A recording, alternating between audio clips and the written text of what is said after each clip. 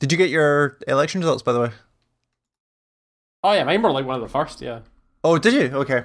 Yeah. I don't know if you can get pictures of the actual ballots, but our regional ballot was giant. Is that the one with all the crazy parties on it? Yeah. Well, yeah, as well. Like the top when you walk in and they had like the specimen ballots on the wall so you could see them. I was standing waiting and I was just looking through them because they're in alphabetical order. The top one is this like I think it's abolish the Scottish government party. Yeah, there was that. And it was like... Their tagline was like, save 120 million a year. And it was like, okay, and then what? Like, that was the bit that was missing. That's the best thing to do with that sort of thing is be like, okay, sure, and then that's the... Cool, the idea kind of falls apart. What's step 2 of your plan? Great, we abolish the Scottish government. That's it. Done. Yeah. Okay, we're done. Here, everyone gets 100 million, right? That's how it works. Oh yeah, you split the 100 million between the 120 million between the 6 million of us that are here. Exactly. And that's not a lot of money. No. But excellent. What's the population of Scotland right now? 6.2, I think, was the last time I checked. 5.45. Okay, never mind. My bad. How much? So that's, call it 5.5, so that's... Everybody gets 22 quid. Sweet! That's like... Spend in this pandemic. Like a burger in Edinburgh. Mm-hmm. And also we're now ungoverned. So that, actually, I would have taken as a way more ballsy and acceptable tagline of abolish the Scottish Government Party and we'll give you 22 quid. That's the whole policy. Like, after That's the whole policy is we want to abolish the Scottish Government and then give all the money evenly distributed and give everybody 22 quid.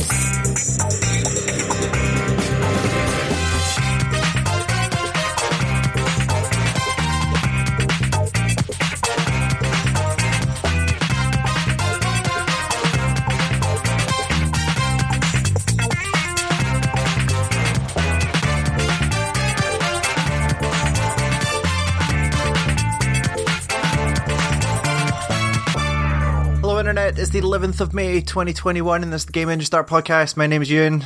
My name's Callum. And are you prepared for a very one-sided show? Because I've played a bunch of stuff and Callum's played jack shit. Yay! I've got some stuff I can talk about. Okay. Yeah, nothing like nothing new, quote unquote. But... well, actually, yeah, because I assume the one thing we're just going in because we're running a short show. I assume you're talking about the Apex season. I mean, I kind of want to talk about the fact that I've been playing Dragon Age Origins as well. Oh yeah, of course. I forgot about that text you sent me yesterday that was like, "Hey, my game keeps crashing." It's really weird. I got in because there's no video games coming out. I don't have a PS5, so I can't play like Returnal or anything like that. I decided now was a good time to start my series playthrough of Dragon Age because at some point, fairly soon, quote unquote, maybe in a year, ish, maybe, who knows, with that developer, that there's going to be a game called Dragon Age 4. So I want to have a save file ready. Like, I want to have my Dragon Age playthrough save file ready to go. So I've been going through... Did that series do the Mass Effect thing of, like, you can take a save file throughout? Okay. Mm-hmm. Cool. Because you make, like, really big choices, and, like, Origins carries through to 2, which carries through to Inquisition. Sure. And, yeah, so I just started playing through Dragon, and I had like a few days off because it was my birthday last Thursday. It was. So I had some time off work, so I was just like, I'm just going to sit and tank through all of Dragon Age Origins again. Mm-hmm. I haven't hit the end of Dragon Age Origins yet. I'm fairly close, but I've not hit the end of it yet. But yeah, that game's still really good.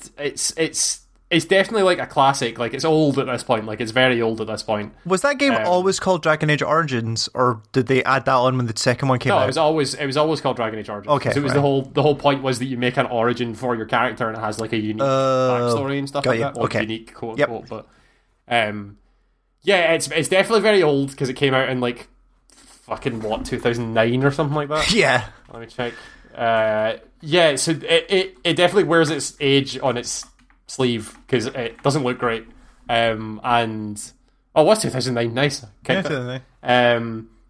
Yeah, so it doesn't look great, and it's a bit clunky. Like, the movement's a bit stiff and all that stuff. But I was saying to you yesterday, the first bug that I encountered is I got into the main city, which is called Denerim, and saved my game, went away, did something else, came back to load my game, and it just crashed on load like every single time. Right. I was like, oh no, is this corrupted my save file, or like, because I was like, at this point I was like 20 something hours in. Is this?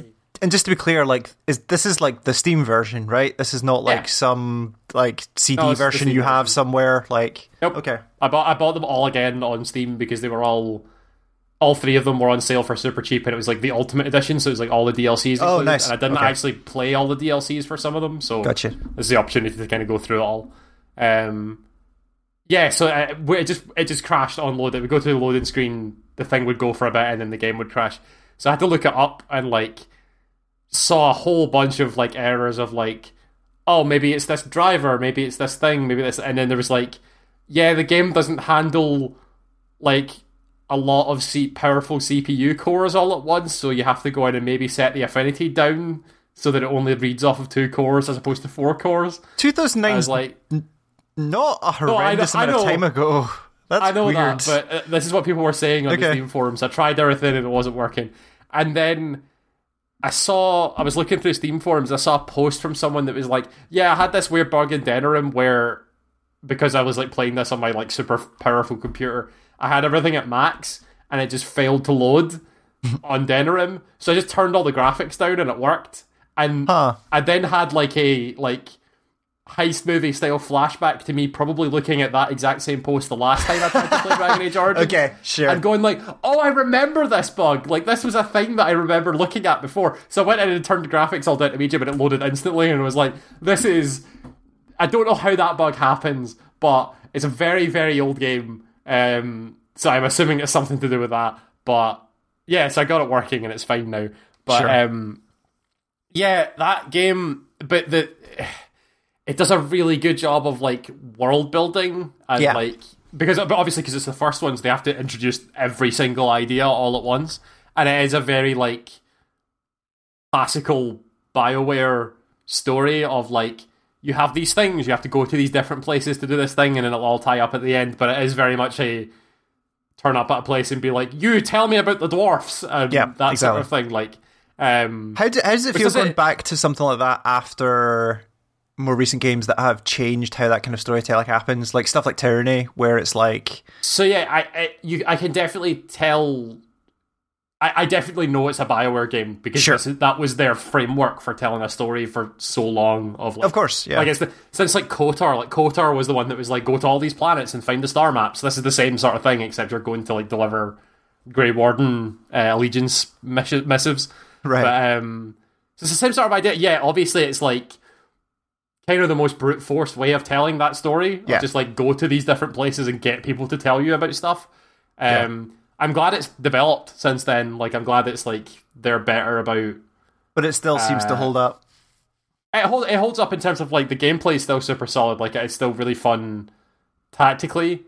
Infinitely breakable. Like, so super breakable in the ways that only those old school RPGs are. Right. And that they don't really care that you can break the game, so they just let you. And like, this also ties into like one of the weirdest things that I have at the game. But the game has a lot of the fancy video game term of ludonarrative dissonance in it. Right. Yes. Not only because it's like the story is like you're going to these different places to get people to fight in the Blight. You're still an inhabitant of that world, and and my character anyway was a mage, so he lived in like the Circle of Mages Tower for his whole life, or nearly his whole life. But you still learn about the world. So this character going up to people and being like, "Tell me about the dwarves. Tell me about elves. What the hell's going on in Denerim?" Yeah, doesn't really make sense because you're still an inhabitant of that world. It's not like Planescape or like Disco Elysium where you're an amnesiac or anything like that. Yeah, like Amnesia solves a lot of those problems, but it's a bit cliche at this point. But yes. Mm-hmm. So it doesn't really make sense for that character to be walking up and learning about the world. Like, you go in and like do your intro story and then go out and come back to the Circle of Mages, and they're still telling you about the Circle of Mages, and you're like, my character should know this. He lived there for like 20 years or whatever. But anyway, and then if you're a mage and you have access to the specializations, one of the specializations is blood magic, which is like, it sounds like you use your blood to do a whole bunch of scary magic. And they spend a lot of the game telling you about how blood magic is really, really bad. Like, it gets in contact with the Fade super easily, so you get corrupted by demons. It's really powerful. People that end up dying. It has really unforeseen circumstances. A lot of the bad guys that you end up fighting over the course of the story also happen to be associated with or are themselves blood mages. Okay. And it's like a huge point in all the Dragon Age games. Like, all the Dragon Age games get tied together by the fact that, oh shit, blood mages are really scary. But one of the specializations for the mage class is blood mages. So you can become a blood mage, and their spells are like super powerful. They're really, really good. And nobody bats an eyelid, and nobody even brings up the fact that you're using blood magic, even though it's like one of the most dangerous things in Thedas. Of course. Like, zero people talk about it, which is so yeah, like you're doing all the stuff, like you're like cutting your hand in the middle of combat and like manipulating people's blood and stuff like that. Nobody says anything, and like I've got in my party, my main like tanky person is a Templar, who are people specifically trained to hunt renegade mages and blood mages, and Wynn, who was like senior enchanter of the Circle of Mages, who is like super familiar with blood magic and knows how dangerous it is. And I literally stand beside her casting blood magic, and she doesn't do anything about it. Right. So it's weird. It's obviously like they're not. The story's very, very good, and the gameplay is very, very good. Connecting those two is obviously like some sort of. I'm not going to say it wasn't thought about, because that isn't what I like to think about and that sort of thing. It's obviously thought about, but it is like really hard to.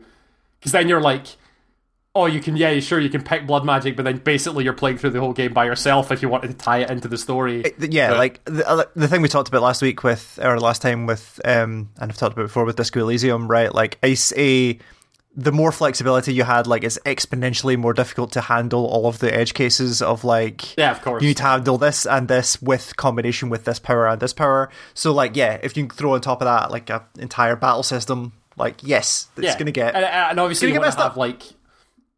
You want to have like diversity in your character, and like you want to be able to let the player build exactly what they want to build. So if they want to be a blood mage, you should let them be a blood mage without them, the whole of society turning on them.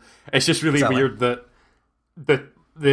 the Grey Warden, like the champion of Ferelden, the person that's going to go and stop the Blight, is also a blood mage. They do kind of a decent job in the peripheral stories of being like, blood mage isn't necessarily evil. It's just the Chantry do a lot to kind of like suppress it and like make it seem scarier than it is. Right. It's more that the people that have been practicing blood magic get persecuted a lot, and so it drives them to extreme circumstances as opposed to it inherently being evil. Like, you have a conversation with a really old Grey Warden mage in one of the DLC packs that you learn going through this like old Grey Warden fortress that they basically had to summon a bunch of demons to stop the Grey Wardens dying out effectively, so used a lot of blood magic. And you find him at the end and talk to him about his experiments with demons and blood magic and stuff like that.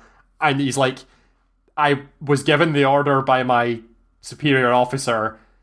We were in desperate situations and it was literally our last option, so we just had to do it.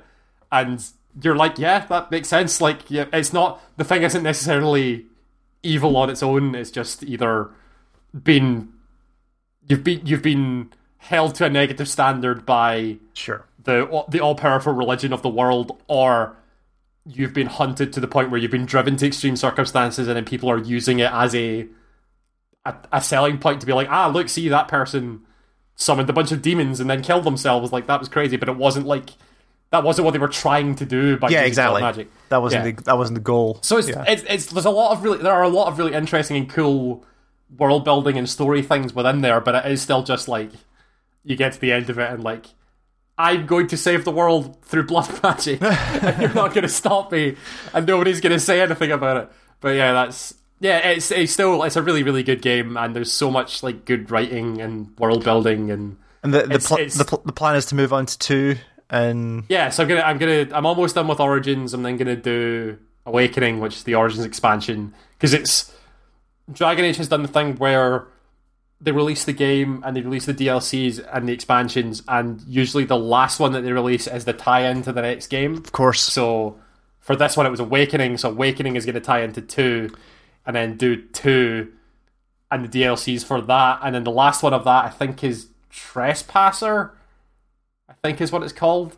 And Trespasser ties into the story in Inquisition, and then Inquisition happens, and you do all the DLC for that. And then the last DLC for Inquisition, that I can't remember the name of, ties into 4, because that's the expansion where you do all the Solus stuff. Like, that's Solus's big expansion. Was it just me, or did the bits of, maybe it's just the bits of Twitter I've seen, considering I've never really played these games, did 2 have people come around on 2? Because I remember 2 getting savaged at the time for, like, it was the same 4 dungeons, and like the discourse around 2 now, I think, because it's kind of the opinion that I've done it, is that the game's not great as a game, because it's like you reuse a lot of assets, and like I'll talk about it more when I play it, but it's like you reuse a lot of assets, and you go to the same places, and a lot of the quests are like nondescript fetch quest sort of thing, where it's like the person says, go get me this thing, and you go get it, and they hand it in, and they're like, thank you, you found the thing for me, and that's it. But it does have really good writing and really good characters in it. Like, the main story in 2 is one of the most interesting RPG stories. Like, I really, really like the main story in 2, because it is super fascinating. But, because it's about, like, it expands on that, the relationship between mages and Templars, the people are supposed to, like, train to, like, keep them in check and, like, hunt them if they become apostate and stuff like that. And it deals with those 2 parties kind of fighting each other and, like, coming to a head of, like, what happens when you have this, like, group that have been basically, like, under authoritarian rule for years and years and years for, quote-unquote, their own safety, finally realising that actually the Templars are kind of shit. Right. And are just there kind of holding them back, and then the Templars are really like, yeah, but we kind of have to, otherwise they go crazy and take over the world.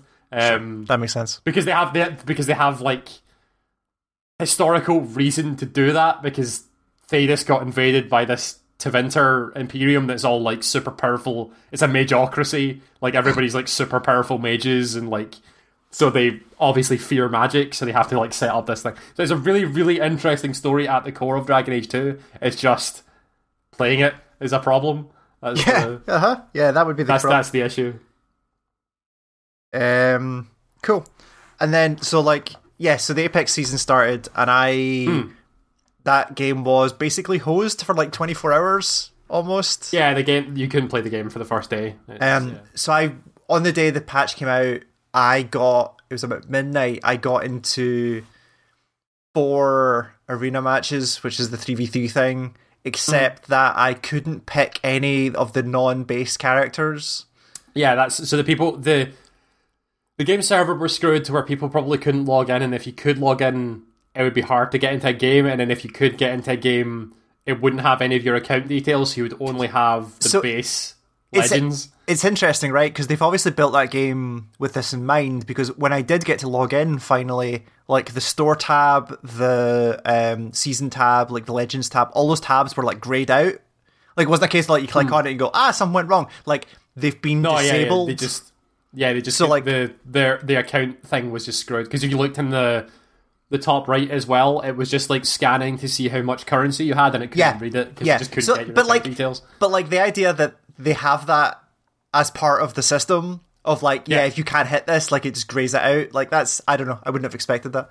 And then when I actually got in the game and played, like, I wasn't getting XP and all this kind of stuff. But anyway, I just wanted to see what the 3v3 thing was, see how it was structured and see how it was. That thing seems kind of like what people say somewhere between CSGO and Valorant is, right? It's pretty much. It's a 3v3 on a special map with a buy phase at the start, and it's best of... It's not. Sometimes it's not even a special map. Sometimes it's just an area of a map that already exists. And then it's best of, or first to 3 anyway, wins. I liked it. Like, I got savaged, like absolutely savaged by the people I was playing with. But but the reason, like, I'm never going to be good at Arena because I've never been good at that kind of small scale, like, stuff. But it did give me the chance to shoot guns more often than I do in that game, to actually learn how the guns really work. Because you're iterating more quickly on, like, I have a gun in my hand and there's a target, I can shoot it. It's what people were saying at the time, where it was like, other than the training field that you can get, it's an opportunity to, like, practice your gunplay against live opponents without the whole, like, drop, find guns sort of thing. Yeah, because, like, you can do... pick the gun you want. And also you can do, like, 20-25 minute runs in standard Apex, and you're like, you can not fire a shot. Right, you can do the whole. You can get prepped. You can run the whole time, and then just get sniped from across the map and be done. Right, like you can. There are large amounts of time you can spend without firing a gun. So yeah, it does have that. But yeah, like people are dangerous on that thing. Holy shit. The 3v3 mode kind of exasperated the problem. Not problem, but like they got to a solved meta very, very quickly. Oh really? Okay. Which has kind of expanded out into regular Apex as well, because that's just how the meta is. Because, like, so in 3v3 modes, because it's the same in, like, Destiny with, like, trials and stuff like that, very, very good players will play very, very specific types of gun pairings. Sure. And it's usually, like, a sniper rifle and a mid-range gun. Yep. Which... or like a short to mid-range gun. So in Destiny, that was people with sniper rifles and hand cannons. That's kind of the sweaty PvP trials player meta. I remember getting annihilated by that quite a lot. Yeah, because that expands out into normal PvP when you get people who are just playing normal PvP doing sniper hand cannon. You're like, what the fuck? Like, chill out. And it's so yeah, very, very quickly in 3v3, because I played the 3v3 as well. And yeah, it's interesting, but it's kind of not really what I wanted out of Apex. I kind of like the bigger stuff. Oh yeah. It very, very quickly got to the very, very good players getting into the 3v3 mode and honing down the meta to the point where they discovered what the meta was, which is now called Season 9 is the Bowkeeper meta, which is you use the bow and you use the Peacekeeper, which is kind of nuts, because like the new things that they brought into this season, where they brought out a bow, they brought out the marksman class of weapon, which the bow is now under, which are like weird mid-range accuracy guns. Yeah, not sniper rifles, but like G9 and one stuff step like down that. from a sniper rifle, but up from every other type of gun. Yeah. They brought the Peacekeeper out of dropship loot to ground loot, and then put the triple take into dropship. Yeah. Which, at the time when I was talking to people, said that's a mistake. The Peacekeeper is too good. Peacekeeper's too good. Like, yeah, it always has been, and like when even way back in like season 1 and beta and stuff like that, the Peacekeeper was too good, so they nerfed it like 3 times, and it was still good. So they put it in the dropship, which made sense because it's a super powerful gun, so you shouldn't have it all the time. They then took it out of the drop pods, put it on ground loot, nerfed it a little bit more, like a tiny little bit more, and it's still way too good. Like, it is... You shouldn't have a shotgun that can be rifle accurate. Like, it doesn't work. That's not how that should work. But anyway, so yeah, people discovered that the meta this season is just the bow, because the bow is really good. Like, I haven't had the chance to actually get into it yet. Yeah, it's got like bigger than average range, like bigger than you would think range on the arrows. It 2 taps people. Interesting. If you're accurate enough, it kills people in 2 hits. It's silent. So if you... The silence is a problem. Yeah, so if you hit someone with it or you get hit by it, you don't know where you've been hit from, and more likely then you're going to get 2-tapped because the person's already drawn the other arrow. Exactly. Especially when you get the hop-up that's called Deadeye Tempo. Hunter's Tempo or something like that, yeah. Yeah, something like... I think it's Deadeye Tempo, but it's like... If you draw and release an arrow at the right time, your next draw is faster, and that stacks twice. So if you... Jesus. Find someone... Get the bow out, headshot them with the first arrow at the right time, you then draw your second arrow faster, and before they even can clock where you are, you've probably already taken them out. Yeah. And that happens more often than not. Yeah, because the sniper game in Apex is one of my favourites in like multiplayer shooters, because yes, they're super powerful, but the trail is the point. like the trail noise is and the tracer. The round noise is and the tracer round is the way that you get round that, right? Because yes, you're going to get smacked with a lot of damage out of nowhere, but you know immediately where it came from, and you can readjust, right? So the idea that there's like a silent one of them is just it's obviously worse by the fact that it is a slower fire rate, but Deadeye kind of gets around that. I think the only thing that they really need to add is like make the arrows like whistle or something, like give them the noise that you get from an arrow. Because it is literally just like the only thing you hear is like a thunk when it hits you, and then you notice all your shields and some of your health are gone, and you're like, wait, what? And then you're dead. So you obviously don't get the tracer, but do you get the damage reticle? Like the you can hit. Yeah. No, but do you know where the damage has come from? No, you don't. Oh, so you don't even get that. No. Well, you get a direction, but like the point of the tracer round would if you got hit with a sniper rifle and you said it's over to my right, and you look to the right, you can still see so a trace of where it came from. You get the damage direction, you just don't. Yeah, you get the damage direction. You can look to the right and be like, I don't know where the hell they are. Like I can't see anything, and then you're dead because they've shot you already with another arrow. Interesting. I saw some, and then you get. So you've got your like super powerful range gun, and then the second they get closer to you, you've got a Peacekeeper, which is a gun that's too good anyway. So it's really, really hard to not counter, but like fight against someone like that, because they've got you at every range, and they're probably just going to outdistance you. Yep. There are things you can do where you can like throw grenades at them or smoke them out or whatever, but if they're like tracing on you, like holding on you with a bow, and they know where you are, and you're trying to like duck out of cover to throw a grenade or something like that, they can headshot you with the bow at the same time you can pick out and throw a grenade, which is like 126 damage or something like that. Yeah. So it takes away all of your shields and some of your health. So the trade is not good. Like you throwing one grenade for all of your shields isn't worth it. So it is this really hard proposition to try to get to that person. Sure. So what you end up doing most of the time is like bow v bow battles, which are really weird because it's not the easiest gun in the world to use because it's an arrow, right? So you've got to like trace your targets. So there's people like doing the normal Apex thing of like strafing and ducking and jumping in the air, but also trying to fire a bow at the same time. It looks really arrows silly. Are just like, arrows are like flying in every direction, like planting in all the walls and stuff like that. It is really weird, but there's some definite improvements that need to be made to for sure the gun balance. I need to put some time into the new season. I just haven't had a chance. Also, I don't know if you've had a chance to play Valkyrie yet. No, I need to. I've seen some fucking wild videos. She's really fun. She can do some pretty crazy stuff. So she's Viper from Titanfall 2's daughter, who has taken parts of a Titan and like made a VTOL flight suit out of it. So she has a jetpack that she can activate by hold and jump, which lets her like hover in the air for a bit. She has the ground target like dumbfire rockets that North Star had from Titanfall 2. Like kind of like reminds me a lot of the Pharaoh ult from Overwatch.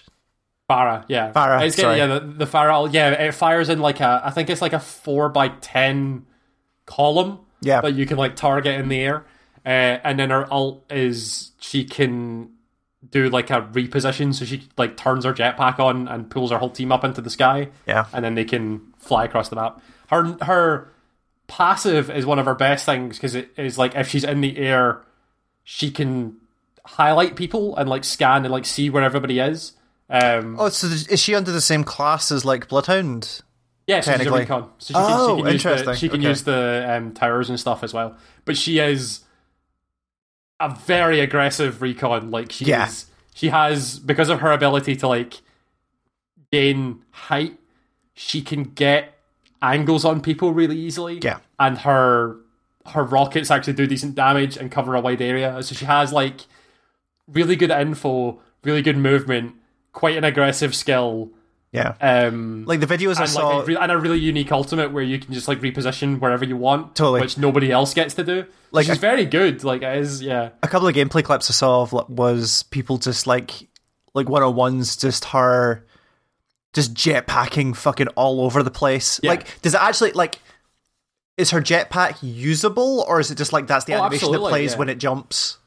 No, so she has a jump, and then if you hold the button down, it like it's not fast, so she like hovers, but she also gains height as she's going. Yeah. So it is like if you do it early enough, you basically get like a really long double jump. Effectively, it's not quite like the Titanfall 2 crazy fast Titan like pilot running or whatever, but she gets height and gets momentum, which is the main thing about Apex. You can reposition if like maybe you're in a bad fight, or you can reposition like aggressively to like get an angle on something. Yeah, it was the aggressive part of it that really got me, where it was like there's 0 point me describing the video as well, but like she managed to get to the point where she got clipped, could back out behind cover much more easily than a lot of the other characters could, and then go over a building, come in the back door again, like incredibly smoothly. Yeah. Like so she's got the ability to get over obstacles without clamber. Yes, so she has speed getting over these obstacles, so she can just like duck out of fights really easily and then reposition wherever she wants to. Yes. Because she can just jump on roofs like really easily without having to climb or anything like that. She just goes up on the jetpack. Yeah, exactly. She also then can just hit people. She gets like her aim is impacted while she's hovering, so she can't like hover in the air and like just dump, like snipe people. But she can do tricky things where like she can like hover over people and then land behind them or whatever. Like it is, she is like one of the more aggressive. She's definitely probably the most aggressive recon next to Bloodhound, but she's very, very. She's a lot of fun. Yeah. I really enjoyed playing. I'm looking forward to getting some time into her, for sure. Yeah, she's good. So yeah, if that's that for me, it was the two kind of big games the last 2 weeks, I think, that were that hit. So Returnal probably is the first one. So yeah, Returnal, PS5 exclusive from Housemarque, or the Resogun and Super Stardust. That's them, right? Yep, Nex Machina. Yeah, and Nex Machina. Twin stick shooter team have made a third-person dark sci-fi roguelike shooter. Yep. And it's weird. It's been a weird story of that game as it's released as well, but like just the thing itself. So it's been interesting because it was like it was weird seeing that studio get the backing it got for Returnal, because it got like proper main stage Sony backing of like this is a big AAA title. So and it's a roguelike from these people that just make downloadable shmup games. Yeah. Which is, I mean, if you look at was strange at the time, but then when it came out, the discourse shifted to more I've not heard a lot more of the discourse than when people were talking about it for review. But when people were talking about it seems like it was popping off. Like people thought it was really cool, but I don't know if that was because it was actually really good, or there's nothing to play on PS5 and this is a good PS5 game. So the hey, there's nothing else to play on PS5, or there's no exclusives on PS5 right now, is interesting a number of reasons, right? One is that this is the first game I've bought at 70 quid, right? This game is 69.99. No, sorry. Yes, it's 69.99, right? It is a 70 quid game. It is the first next gen game I've bought that is 70 quid.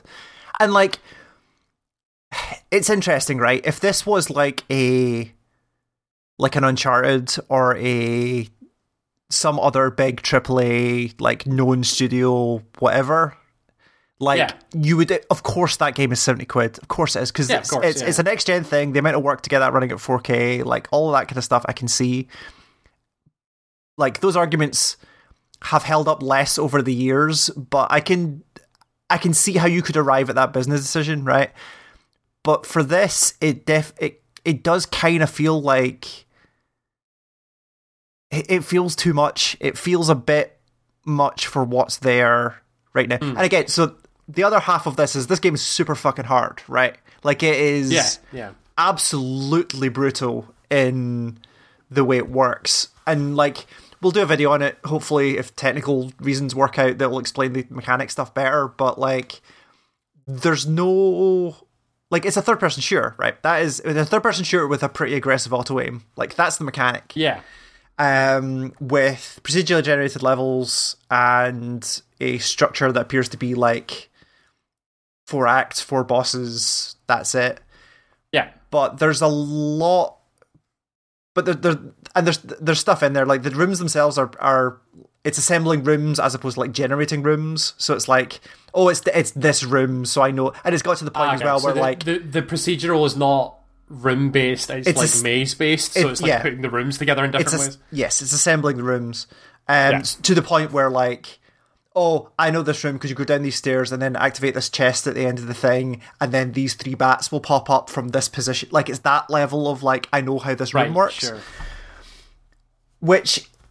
So you do start to learn the rooms basically, but and the flow itself, like the map is actually really good in the game because it delineates between doors that are like side shit and doors that are this is the way to the boss, and the boss is like the boss is highlighted like as an objective on the map. You just don't know how to get to it yet, so you know you're always going in the right direction if you want to. But yeah, I guess that's useful in a run if it's like you know that you just want to.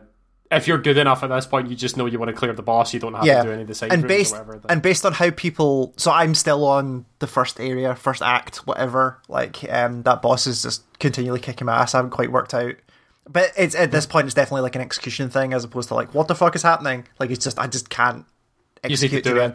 Yeah. But it's interesting. There's a lot of mechanics, like a surprising amount of mechanics that are very simple to describe, but once you start layering them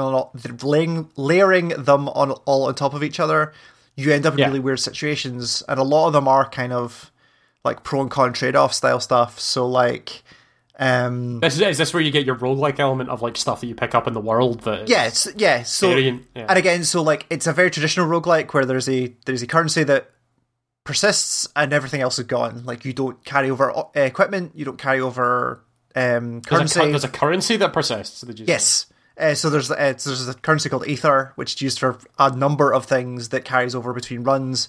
But right, okay, so there is a progression style thing there. It's not like a true roguelike where everything's fresh every run. Progression's weird, right? It's not really progression. It's like, so Aether's used for a couple of specific purposes. Although this may change, like, again, I'm only in Act 1, but, like, the uses for Aether I've seen so far have been, there are a couple of specific rooms that have, this is not really spoilers, because this is all kind of early mechanic stuff that you will just come across. So you go into a room, and it's like, there's like a cutout, like an alien cutout in the rock, right? Sure. And you go up to it, and it's like this, like, and everything. The one thing I really like about the game is you know absolutely nothing, and your character has to physically go up and scan a thing to know what it is, and then it registers, and you know what it is from then on. So she goes up and scans the thing, and is like, it's very unclear as to like what it actually does. Like it's obviously like an alien supposed to go in here, and it's got some energy, and it's like it costs you 5 ether to activate, and you pay 5 ether, and you're like, cool, I don't know what the fuck this did, until you die the first time, and it's a respawn point. So it doesn't reset. It's a respawn point, and that costs you ether to activate, and also costs you a lot of ether to activate. Like and is that like a constant thing, or is that like one respawn for that run? One respawn for that run. So you get one chance. But you're spending this persistent currency. But you're spending this persistent currency to activate. So you keep all your equipment. You respawn in that room, and it's easy enough to get to where you're going. But like you get one respawn, and that's it. And it's expensive. Like, I don't know how the ether economy changes as the game goes on, but like, you will get like maybe 3 ether per run. Like, so by the time you like explore like 90% of the first area and get to the boss and then reset, you'll have got maybe 3 ether, maybe. Jeez, okay. And the ether that room costs 5 to activate. So. Like, you have to make that call, which is like, I feel good enough when I can take a run at the boss, I should go tag that room so I can get 2 shots at it. Yeah. But also, on your way between there and that room, you might get smoked. Between the room and the boss, you might get smoked again. And it's just like, yeah. So the other use for ether is it plays into this malignancy concept, which is going throughout the game, where most of the types of items in the game, so like chests, pickups, even like the batches of like resources in the world can be malignant. So they've got like this kind of purple haze to them. And basically what it is like, it says like low, medium, high chance of malignancy. And if you activate it, there's a chance that it will cause your suit to malfunction in specific ways. So like, right, sure. You'll crack a chest and get the item, but it'll say, your map is fucked, right? And your map will start glitching out.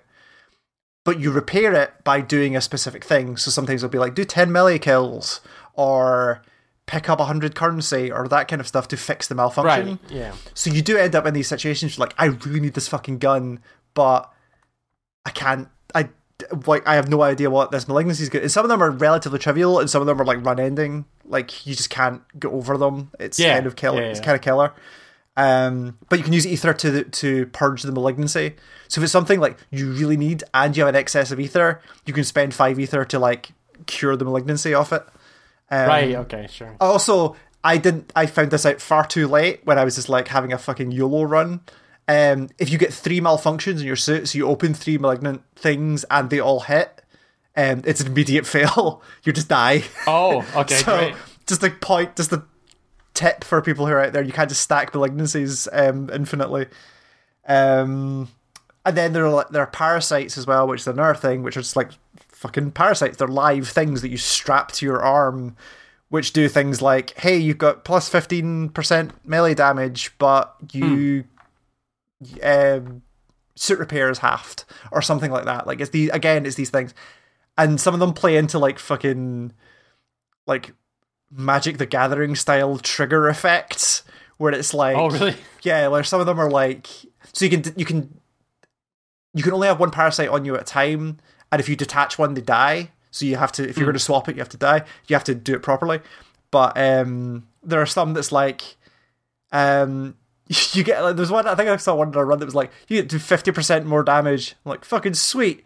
And then, but detaches after 10 rooms or something like that. And then the negative side of it is like, oh, and also when this detaches, it takes 75% of your health. You're like, wait, what? Whoa. Yeah, whoa. Like super aggressive, like, and that detach would happen if you manually detached it as well. So you're just fucked at that point. You're like, I'm super powerful for these 10 rooms, but I'm going to die horribly at some point.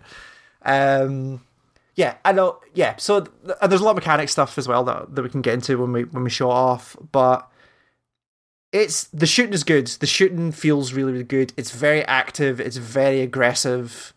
The currency and stuff that the creatures drop fades away relatively quickly, so you need to, like, you can't just hold back and like sweep them all. You need to go get that currency and get health and all this kind of stuff.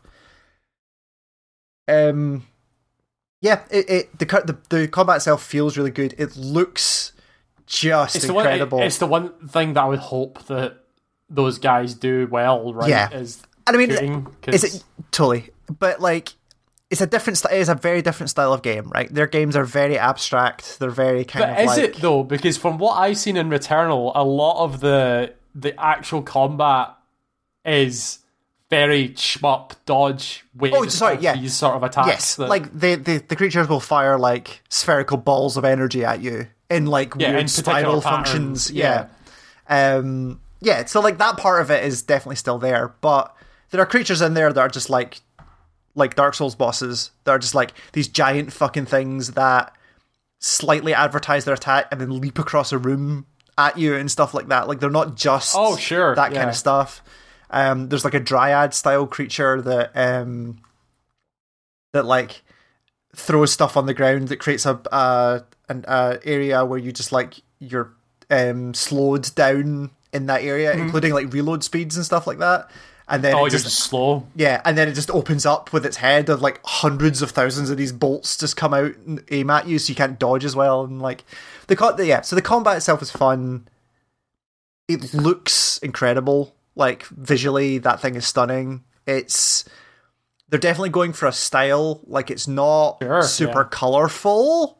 except for the creatures, which works for like combat recognition and stuff like that. But like that first area is a lot of like wet rock and plants. Like it's that is the aesthetic they're going for in that first area. It's, yeah, the footage I've seen, which is largely of the first area, is like very spooky forest mixed with kind of like weird H.R. Geiger architecture. Like it's all like spooky aliens and rocks and like all that stuff, but it is in a weird forest. Like there's a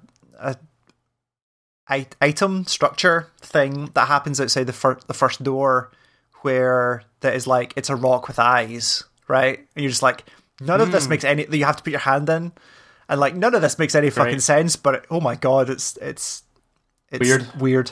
And then there's the story stuff, which is actually the reason I'm really sticking at it. Like I want to see what they do with this, because naturally there's a lot of mystery to this thing. So like obviously I don't know a lot, but the things you get very quickly are you are tracing this thing called the White Shadow, this signal called the White Shadow. You crash land on this planet. You wake up the first time you die. You start back on the crashed ship, starting again, but knowing you've started again. So there's some degree of like persistent knowledge, kind of, but also you're picking up audio logs from yourself saying, "Oh, sure, I've done this before." Like I was going to say, so the implication is that the runs that you're playing aren't all of the runs that are happening or have happened at some point. No, it seems like it's like you will find your body in the world, or versions of your body in the world. So like this is happening. Yeah, this is happening over and over and over again. They do a really cool thing as well, that like really subtle uses of the loading speed on the PS5, where the when you die, the intro will be, so rather than the whole intro cutscene, it will like pull out like specific flashes of the intro. So like if the intro, so the intro itself is like 3 minutes, it will pull out like 20 seconds of like clips of that, and then you'll wake up, and there'll be some like abstract stuff in there. The one thing I'm actually worried about is because you can skip that very easily because you've seen it a lot. Yeah. My assumption at that point is like they're just picking random clips and then you'll wake up and continue. So I'm just skipping it at this point. If they start doing weird story stuff about that intro changes as this goes on, they're giving me no indication I should be watching that at any point. Sure. So if I'm just going to skip story shit.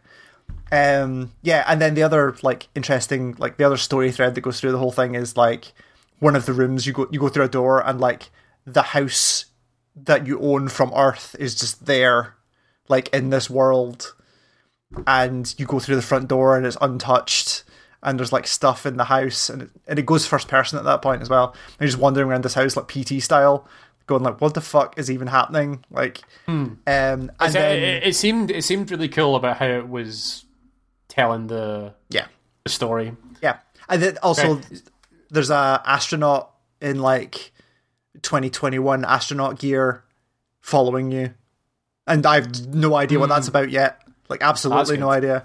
But yeah, there's some they're opening some interesting doors for the story stuff, but like I'm saying, it's brutally difficult. Like, but the thing I keep coming away from it is that I think it's the first in a new genre of games, which is like, it really sucks for it that Hades exists.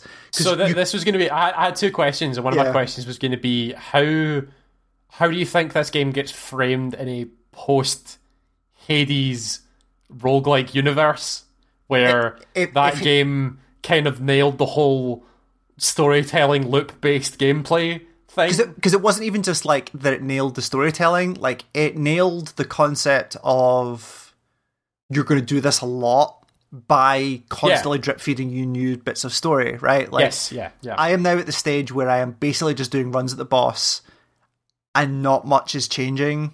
Like, really, like one run to the next, because there's no progression, because there's no like, you're not really leveling up, you're not getting new gear, you're not really unlocking much. It's like, okay, I kind of know how these runs are going to go.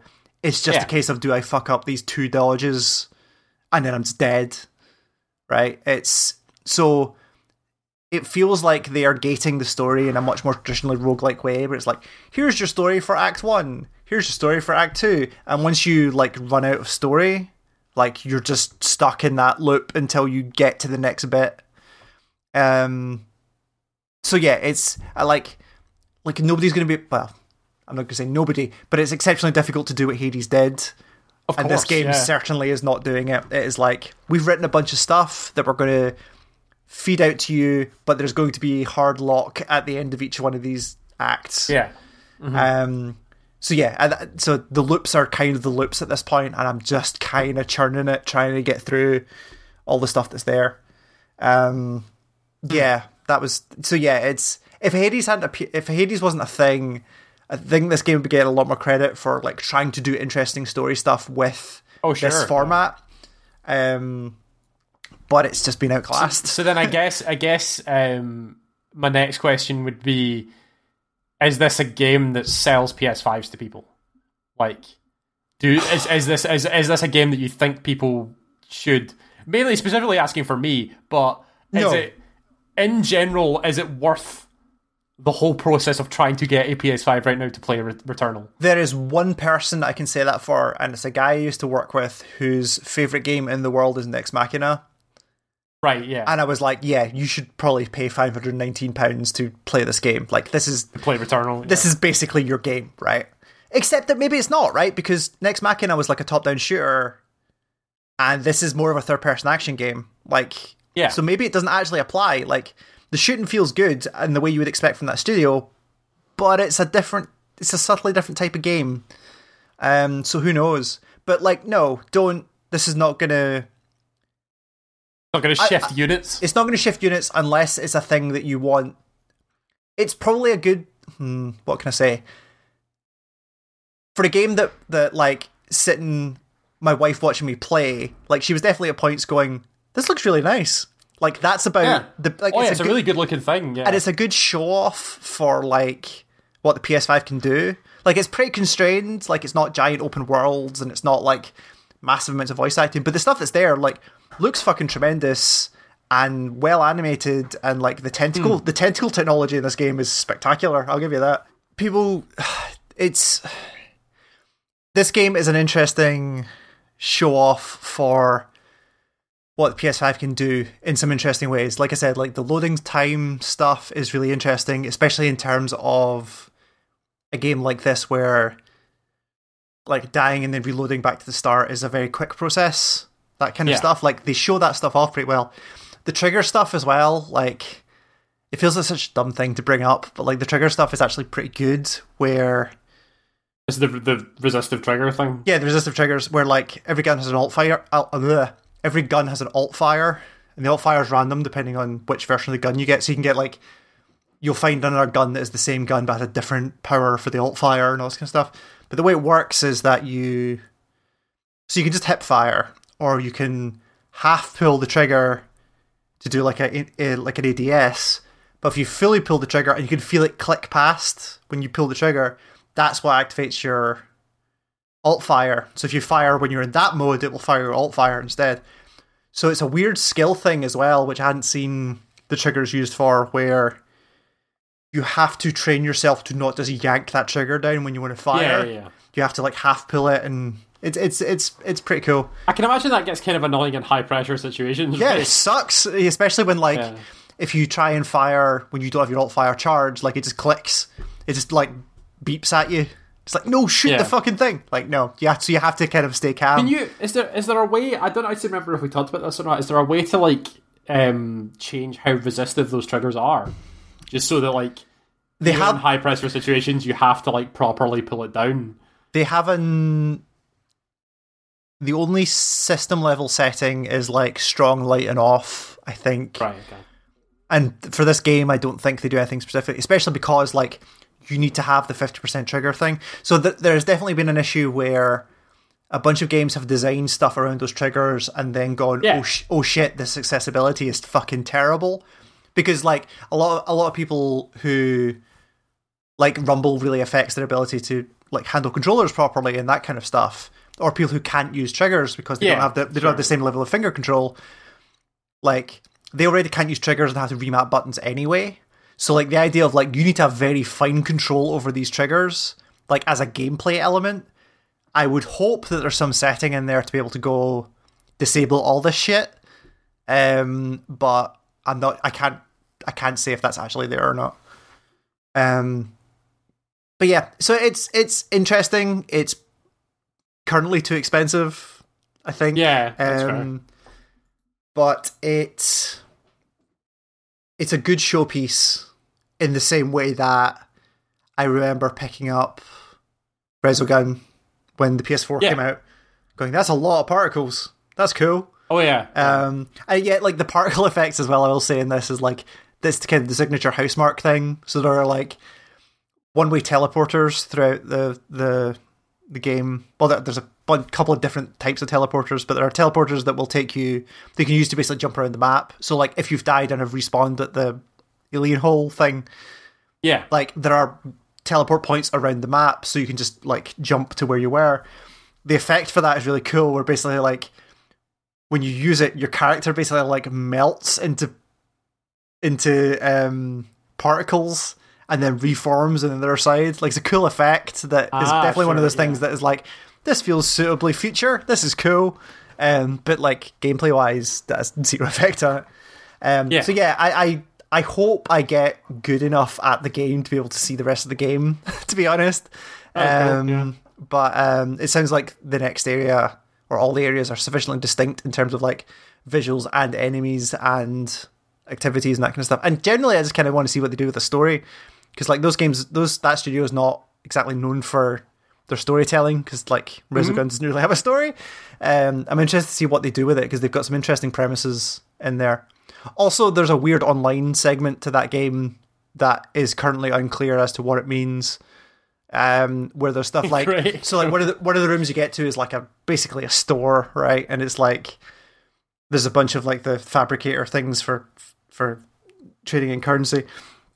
And one of the machines in that room, you can either put the non-ether currency in or take ether out, and there's a bar that changes depending on what you're doing. And there's a reference in there to the fact that like other scouts may affect this. So it seems like if enough people put enough money in, a global pool or something like that. Yeah, but like it like if you go there when the pool is full, it like spits out an item at you. I don't understand how it works. I do not understand exactly what it's doing. But I don't know if that's the extent of it, or like, are you going to find other people's bodies in the world, or who knows? Yeah. Okay, let's take a quick break, and then we'll briefly talk about Resident Evil, and then I was going to say I don't know how much you can talk about because you've not played much, but we'll get into that. But yeah, I believe you've got some music for us for the interval. Yeah, it's hard because there's no video games coming out, so I keep having to dip back into the well of previous years to talk about. So I've just kind of been running down our list of like stuff we talked about at Game of the Year with best soundtrack and best original track. So I'm going to give you the track that I put forward for best original track from Paradise Killer. Because you put in... which one did you put in? I can't remember. Headlights on the Road is probably Headlights on the Road. I wanted to put in... how do you pronounce it again? Lemajettian Bop is the name of the song. I am a sucker for those like 90s bass keyboard things that go on. This track's got a really, really good one of those. It's just really funky. I like it a lot. I still listen to it quite a lot these days just because it's got that bounce that you need sometimes. Definitely had that album on a loop for an entire workday at one point. It just worked that well. Killer album, So this is the Lemajettian Bop from the Paradise Killer sound. Cool. So check the post for links so you can buy that, and we'll be back with a little bit right after this.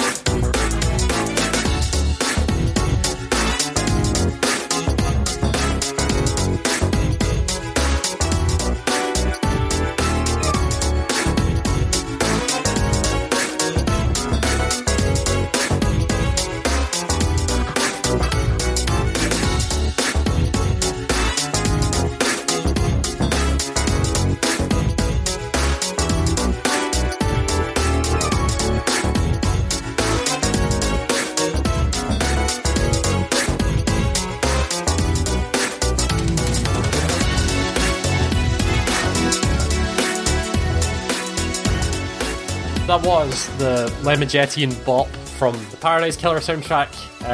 Keep wanting to call it Leamington Bop, but that's not how it's spelled. I think that's his for British, and we know like Leamington Spa and stuff like that. Yeah. I don't even know what that means. But anyway, if the game cycle keeps going and we can't talk about more video games, you might hear more of that in the coming weeks. Who knows? Listen, I'll play that entire album if you want. It's great. I mean, it's excellent. It's like multiple years worth of podcast out of that. Exactly. Yeah. So the other big game was Resident Evil Village, or Village Resident Evil, or whichever way they're writing that. I think it's Resident Evil Village, right? Colon Biohazard, or whatever the fuck they're doing. Yeah. So that hit on Friday too. Yeah. So I've played like 4-ish hours of that game. It feels like longer, but I think it's about 4-ish hours of that game.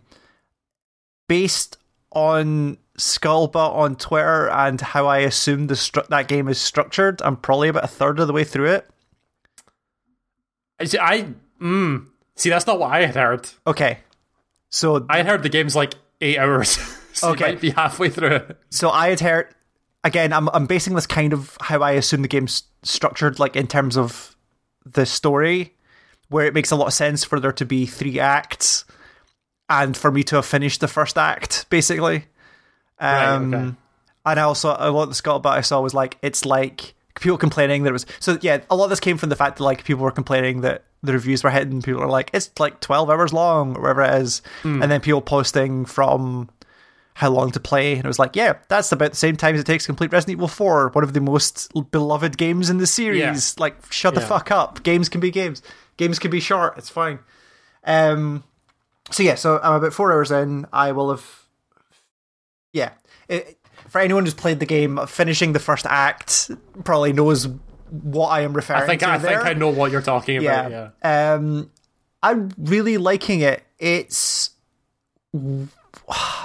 I keep wanting to say like it feels more campy than 7 did. Like, it definitely does. 7 took itself very seriously. 7 was despite all the spooky like creepy fungus bullshit that was in there. It took itself like quite survival horror-y. It was much closer to much closer to survival horror than those games I've ever done before. Partly I think because of the VR influence, but this game is definitely more. It feels more Resident Evil-y. Definitely. Like, it feels more like there's some weird science mysticism bullshit going on constantly. And they're okay to just wave over a bunch of, like, reasons is why the story stuff happens. Yeah. But I am really enjoying it. It is just, again, for the second time this episode, just looks spectacular. So I'm playing it on PS5. I don't think there's like a performance quality setting thing, but whatever the default is, I'm playing it at. With HDR, it just looks like the people who have played the Castle demo and stuff like that, or the original demo, like parts of that just look photoreal. And I don't mean in like I don't mean in like the traditional like, wow, that looks really good for a video game. Like, this looks like a photo, in the same way that when PT came out, people were like, this looks like it's a real house, and that's why it's terrifying. But there's a level of detail to everything that is just absolutely... There's a room, again, this is from the demo, but it's in the full game as well. There's a room called, I think they just call it the Room of War, or whatever it's called, where you've got to light 2 braziers to open a secret door. The room itself is circular with like a carved marble like mural of like two forces fighting. Yeah. And it's just like, it's a level of detail in that carving that I physically don't know how they do that and have my thing have my PS5 not explode. It's kind of incredible. And all the characters look really good. The animation, voice acting is really good. So yeah, that part of it, like, basically flawless at this point. It just looks absolutely incredible. Story-wise, it's interesting. It really, obviously can't talk about it, but like, they come out the gate hard with that game. Like, you'll see once you see the intro, but like, they go 0 to 60 very quickly in that game. It's got a very aggressive opening. Yeah. Oh boy.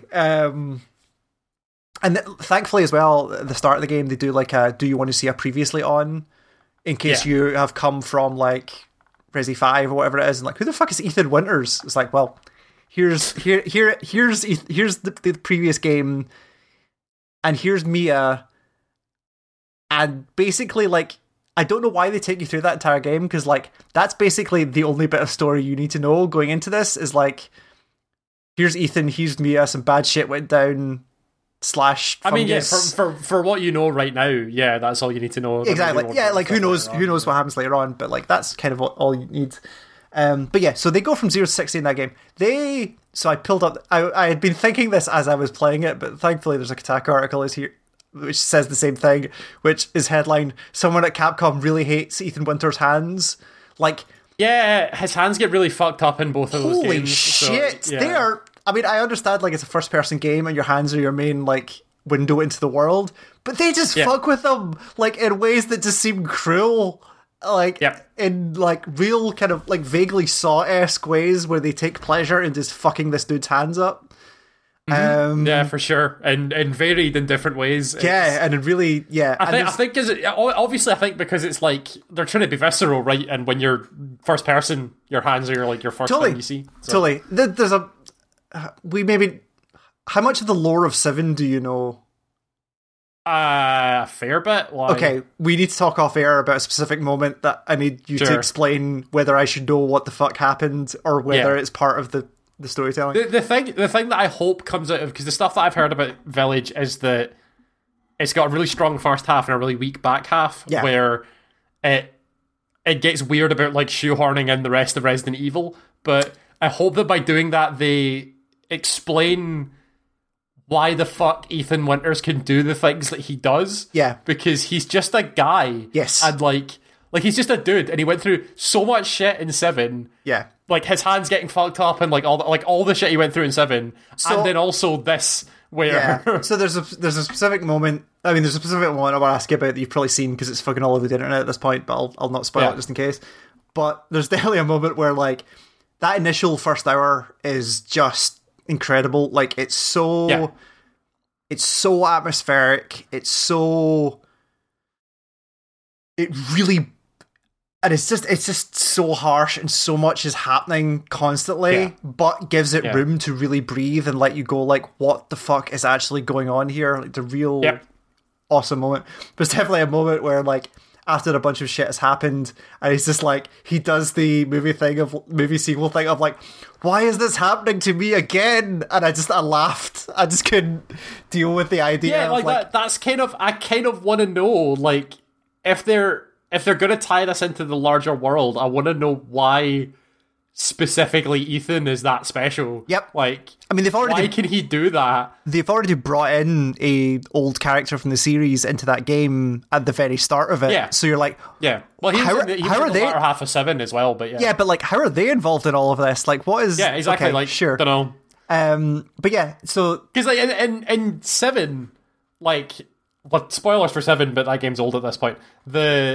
Like, in the first, like, hour or something like that, his hand gets cut off. Yes. Like, properly separated, and you wake up and it's been reattached, and it's, like, fine. He pours the special water on it and everything's okay. So, like, that's not a human thing. Like, humans can't do that. So, and that was... yeah. Yes. We'll leave it there for now. But yeah, there's definitely some stuff I want to talk to you about off air. But I remembered that bit about at 2 hours into my playthrough, went, hang on, this fucker lost a hand. Wait, what? Exactly. Yeah. So there's that stuff. Gameplay wise, it's very much like a first person Resident Evil. Like, there's lots of keys and locks and putting fascias and holes in doors and things like that. Yep. And finding what are they called? Crests, lots of crests, masks, lots of masks. I will say they've kept the map from the Resi 2 and 3 remake, where it's like all of the rooms are red until you found everything in that room, and then we'll clear it. Yeah, the red and blue highlighting. Yeah, that stuff. It's really smart. And actually, the map's really good and also kind of important for some parts of that game, where you need to know where the fuck you're going, which is interesting. But a couple of things like that feel almost like PSAs. Like, there are definitely a couple of moments at the start of that game that there are a lot of forced combat failures at the start of that game where I have wasted a lot of resources before realizing I was not supposed to survive that encounter. And it sucks. And there's no... Okay, I'm only going to do this because I made this mistake multiple times. The first house you get trapped in, and people will know the bit when you get there, the first house you get trapped in, you have to kill the thing that's in the house. That is how you finish that encounter. They don't make that clear. They don't give you an objective. If you just like die there, you just die. You have to kill that thing, and then everything resolves itself. And like they do that twice in the opening hour of that game, and like that's the only part of this that feels super old-fashioned. That's like, no, just especially in a game where resources are so important, like making you waste all of them at this point to not have anything is kind of sucky. But yeah, it's really good. Like I say, I think I'm like 4 or 5 hours in at this point. I am fascinated to see what the fuck they've done, because at the end of that first act is the first like, wait, what is that doing there moment. It's like, how are they going to tie this into that larger story? It's fun. Tall Lady Tall as well. She is like put aside all the like internet stuff, like as a character she's absolutely spectacular. Like the voice acting, and motion capture. The reason the internet latched onto it is because it's such a good character. Like, totally. It's not just, oh my god, Tall Lady, step on me. Like, but also it's like she's very striking and distinctive. Yeah, and very well performed. Very well acted. And there's some really good. Maybe don't watch it till you've played the game, but there's a couple of really good behind the scenes stuff on YouTube. There's like the actress in the mocap suit with like they were doing performance capture, so they have the camera in front of the face, but she's also got like the giant hat with balls on it for the motion capture, which I thought was really funny. But like, because the hat is so big that it would fuck up the motion capture thing, they basically sliced off the front of the hat, so it's big, but only like 3/4 of it is big at the back. It's great. They do. Yeah, there's a lot in that game that I'm super excited to talk about when you see it all. And again, the scuttlebutt on Twitter is that, yeah, this game is much more lighthearted and wants you to... I think that's the other point, actually, to be clear. Like, contrary to 7, which is a game I couldn't go near, and we talked about this last time, like, 7 was a game I couldn't go near just because it was too much, like, as a first-person horror game like that, like, doing the things it did. Like, I just couldn't go near that game. It was... As a person who likes those type of games, like, just couldn't touch it. This definitely wants you to have a good time. Like, it feels, like, closer to, like, the kind of slasher movies of old, where it's like... Yeah, it's technically a horror game, but like they want you to have fun and see all the stuff that's there. Oh yeah, absolutely. Which is a really good moment, which is a really good thing. But the scuttlebutt on Twitter is that like there's a moment in that game that is like one of the most horrifying things that series has ever done, and it sure as shit hasn't happened yet. So we'll find out. In fact, I hope it hasn't happened yet because it hasn't hit me in the same way. But yeah, we'll see. Game's really cool, and it's out for everything now. I think runs super well on PS5 as well. I've seen some. I've seen people play it, but they've always played it on PC. I've seen some weird performance issues on PC. Really, random frame rate drops and like hitching and stuff like that. I don't know if that's. I can't say it's the person because the person's a streamer, so they've got a really powerful computer. Sure, but. I just a heads up to people. I have seen weird performance issues on the PC version. It may or may not happen to you. Fair enough. I haven't seen. Okay, that's good to know. Also, I fucking figured out part of the. So I think I said last time when I was playing the demo that the demo crashed on me and crashed my PS5. Yes. So. Almost at the same point, or the equivalent point in the full game, the same thing happened again. Like, crashed out, my controller switched off. Or, like, TV switched off, controller switched off. I hit the controller button and my PS5 beeped as if it had rebooted. Yeah. I was like, what the fuck? That's weird that it's the same fucking point. And then booted it back up, did this, like, resume from suspend thing, and kicked me right back to where I was in a pause menu. And I was like, that doesn't feel like a game that's crashed. Like, it wouldn't have done that if the game had crashed. What the fuck was going on? turns out PS5, and this is also in our PSA, PS5 has a reverse HDMI-C function where if your TV turns off, it will put the PS5 into rest mode, like automatically. So normally that only goes one way. Normally that only, like, the TV is the respondent to that. So, like, if you switch off your PlayStation, it'll turn off TV. The reverse is a setting in your PS5 menu, in your PS5 settings for that. If the TV turns off, it will put your PS5 into rest mode, which will probably work for a lot of people. But, like, for me, my TV has a habit of just turning itself off every 6 hours if you've had it on for a long time, with no warning. So that's what happened to me, is it just, like, TV clicked off, it's stuck my PS5 into rest mode, and I booted it back up, and I was right back to where I started. But, yeah, just as an FYI, that is a setting in your PS5, just to might want to turn it off. Very strange, okay. Yeah. Cool. So I think that's all the games.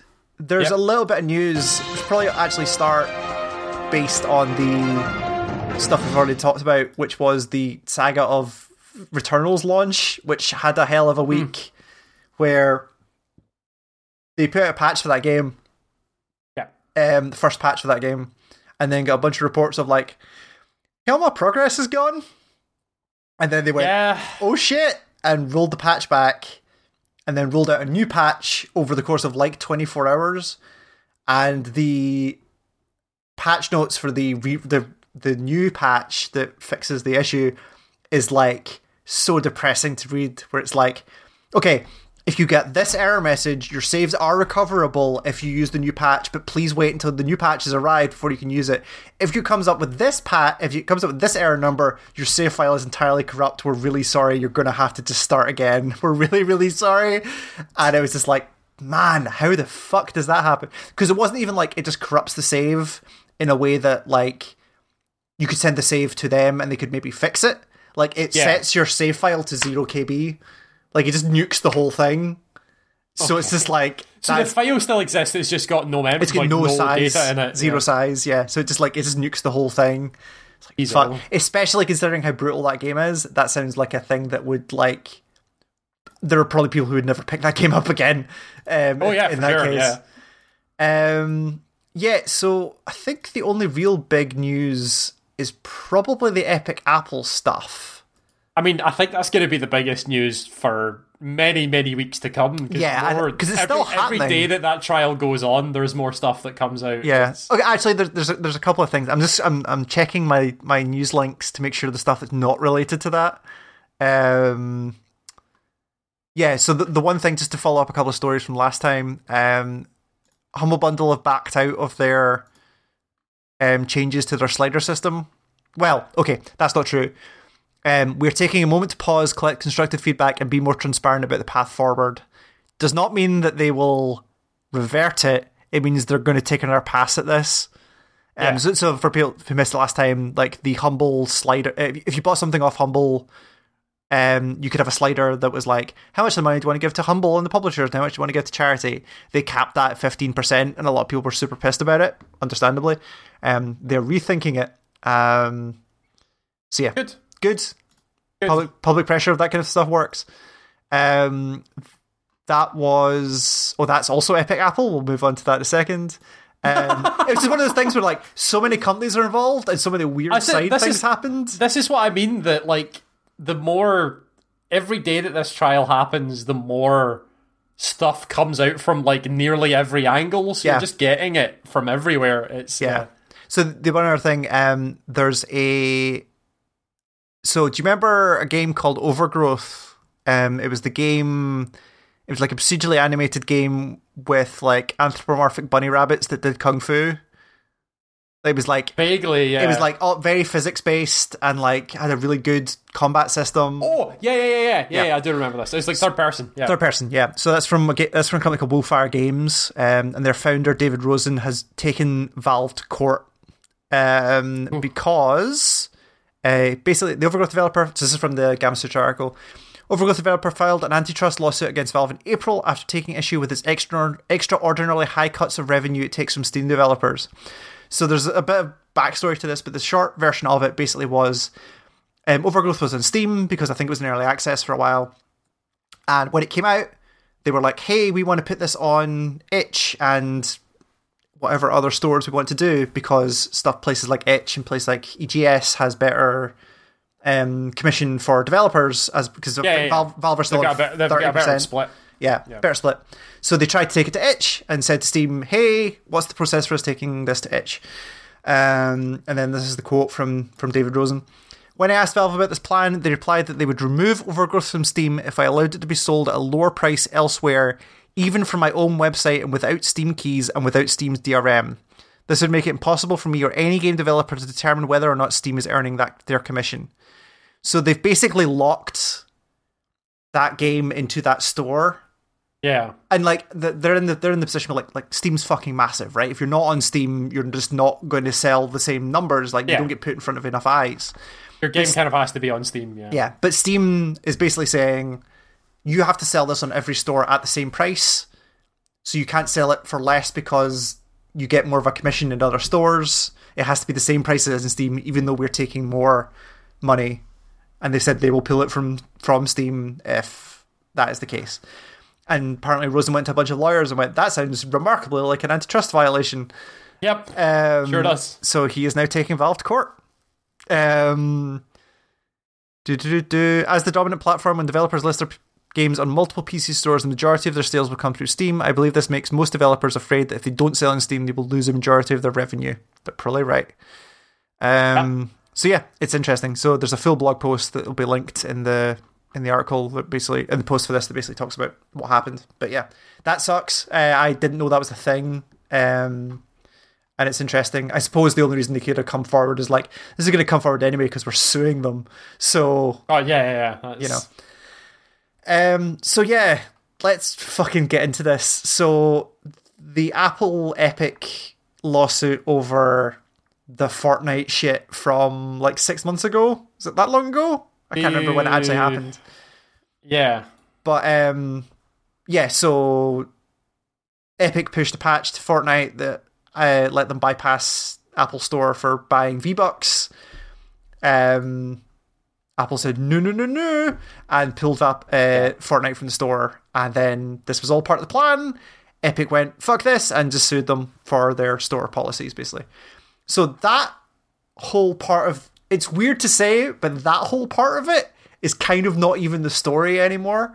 Because what's happened since then is that as part of legal discovery, where people have been like requesting documents from the other side and various other places, it's the whole part of the legal process where you get all the information. Yeah, and you can request, you have to request information from the other side, and they have to give you it in various degrees and all this kind of stuff. Because this is Apple and because this is Epic, who do the Unreal Engine, who work with basically everyone, all of these documents have started appearing that various sides have requested, which just... You get a real insight into a bunch of stuff that you are never supposed to see. Like, it's a real peek behind the back curtain. Yeah, right, so it varies from like the kind of slightly funny, well, not funny, but like slightly interesting to see. Where this is from Kotaku. As part of this proceedings, Nintendo provided documents that include a publisher contract, which basically, so Nintendo submitted basically 25 pages of blacked out, redacted contract stuff, But one of the things it does say though is that Nintendo did leave one notable detail, namely a stipulation that bars Japanese developers and publishers from working with the Yakuza. Like it's specifically part of the contract. Requires Nintendo partners to guarantee that neither they nor their employees are, quote, antisocial forces, which is a thing, which is like capitalized as a thing in Japan, or are providing money or favors to said forces. They're defined by repeatedly using the term Oryokudan, which is what the Japanese police and media call members of organized crime syndicates. Sure, yeah. So there's a bunch of stuff in there. But I just thought that was of course they do. Like, of course that's part of it, because like you look at any contract like that and it's like, you're also not working with white supremacists. Like, that's always part of these kind of things, because you can write whatever the fuck you want in a contract. But that seems plausible. But yeah, so some of the other stuff was kind of where it started to get buck wild. So let's start with just how much Sony didn't want to do crossplay. as it turns out. A lot. Turns out a lot. So back when they were talking, again, around Fortnite, which is I assume is why this letter, these emails came to light, because this was around Fortnite. And when Fortnite started switching on cross-platform, they basically got to the stage where everything was cross-platform except for PlayStation 4. Or PlayStation in general. And they were kind of dragging their feet and not really talking about it, and said that, like, doing the usual bullshit of, like, we don't think this is right for our consumers, and, like, we're worried about safety and blah, blah, blah, blah. Stuff. So then, as part of this lawsuit, these emails come out between Joe Kreiner, who's the business development for Unreal Engine and Epic, and was it Gio Corsi? Was that who it was? Of Sony's senior director of developer relations. So I don't have the actual letter, but I do have the quotes. So basically, so the letter from Epic to PlayStation was like, starts, "We love working with PlayStation and we want this to be a win-win. The longer this drags out, it will be less so. I can't think of a scenario Epic doesn't get what we want. That possibility went out the door when Fortnite became the biggest game on PlayStation." It's a hell of a system you have there. It'd be terrible if something happened to it. Here's what I propose. Number one, we give you the data you're asking for regarding the marketing data. So obviously they were asking for some kind of like data out of Fortnite that they don't normally get. 2, Epic deeply integrates Sony's esports API into Unreal Engine 4 as the engine level feature. 1, what the fuck is that API? But sure. No idea. We market and advertise as a first-class citizen of the engine. Quote, maybe E3 announce? ? And we support it in Fortnite. We announce crossplay in conjunction with Sony. Epic goes out of its way to make Sony look like heroes. You get to pick the when, where, how. Epic brands its E3 presence with PlayStation. We're planning a 100-player celebrity pro-am with a huge after-party. Budgets I've seen are huge and will have to be the biggest event at E3. Brackets may be willing to announce all the celebrities on stage. New partnerships? ? Maybe we commit a game at the launch of your next VR platform. Maybe we do something with PS Plus. Epic extends the Sony company-wide UE4 license. I don't think I've mentioned this before, but your license to use UE4 expires in May 2019. That license is some of the best terms we've ever offered for UE4. It's a nice license agreement you have there. It'd be a shame if something happened to it. Like, is this real, like... It's business. Like, it's cold, hard business. Cold, hard business. Let's make this a huge win for us all. Epic's not changing its mind on this issue, so let's just agree on it. So then Gio Corsi, again, this is from the Verge article, Gio Corsi, Sony's senior director of developer relations at the time, dismissed the idea of crossplay, quoting that, quote, "Cross-platform play is not a slam dunk no matter the size of the title. As you know, many companies are exploring this idea and not a single one can explain how cross-console play improves the PlayStation business." Which is the quote that really got people, and it's like... Yep. Yeah, like... Yeah, that's exactly what... When you think about it, that's exactly what everybody expected, right? Is like, hey, Sony, turn on crossplay. No, why would that give us any benefit? Like, we're the biggest company. Like, why the fuck would you... Why would we ever give away the money we don't need to give away? Like, that's the thing. Yeah, and exactly. And it's interesting to have this out there because it really cuts against... Like, of course it's PR bullshit, but, like, it really cuts against their, like, for the players shit, right? Yeah, like, for sure. Like, all if of Sony the... if Sony ever tell you that they are doing stuff for the benefit of the players, you now know that they're not telling you the truth. Like this is the most for the players thing they could possibly do, right? And they're just like, nah, because we're going to lose a shit ton of money. Yeah, so... The email correspondence doesn't reveal where the issue ultimately ended up, but a document entitled, quote, "Cross-Platform Policy, Requirements and Process" from August 2019, after the Sony change, reveal how Sony may now approach crossplay. So basically, they did the cross-platform thing because they got so much public pressure to do it. But then they announced, not announced, this is the internal fucking slide that says attorney's eyes only, which is hilarious. I was going to say, the amount of slides on the Discovery stuff that says for attorney's eyes only are so good. I love it so much. So this is one that basically says cross-platform revenue share.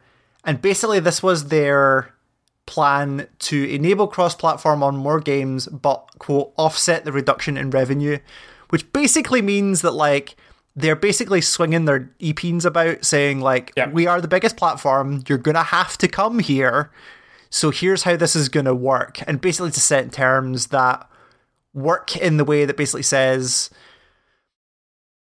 you need to... Because the other problem was that, with V-Bucks specifically, is that V-Bucks were tied to an account, to a Fortnite account, not a Fortnite account, an Epic account. An Epic account. So if you bought V-Bucks on EGS, they would come over to your PS4 crossplay, or at the time to your Xbox, to your Switch, whatever. So those V-Bucks were stored, and like V-Bucks on the platform stores was a big money driver, right? Mm-hmm. So they're saying basically like they literally have a fucking equation that is like amount of money made on PlayStation, amount of global player base. Do some equation. Here's how much you owe us because of the cross-platform, or we switch cross-platform off. And it's just this number that they pull out. And it's just like they give an example. So basically, once you hit a relative limit of like PS4 gameplay share against other platforms, like there's a cap that once you cross that, that's when you have to start paying money. And it's just this thing is like, so, and again, to be very clear, like the other companies may have similar agreements. We have no idea. We just know that, like, because Sony were kicking up such a stink, like, we have this. So we know this happened. And we also don't know if this is still true. This was 2019. Like, to be very clear, like, this was a snapshot of time. And they have not confirmed or denied that this is still in progress. So... yeah, like, nobody knows. Yeah. And the other two parts of the policy were that publishers can't transfer virtual currency to and from PlayStation, and there must be a setting to disable all cross-platform interactions, is the other parts of their requirement. Yeah. So yeah, it was just, so this was the first one I saw that was like, they're just dumping fucking documents that human eyes were not supposed to see. It was kind of impressive. My favorite one that I read was the email chain between Tim Sweeney at Epic and Tim Cook at Apple. Right, yep. From back in 2015, where Tim Cook emailed him and was talking about, wait, is it Tim Sweeney that's on Epic? Tim Sweeney's Epic, right? Yeah. Yep. Yeah.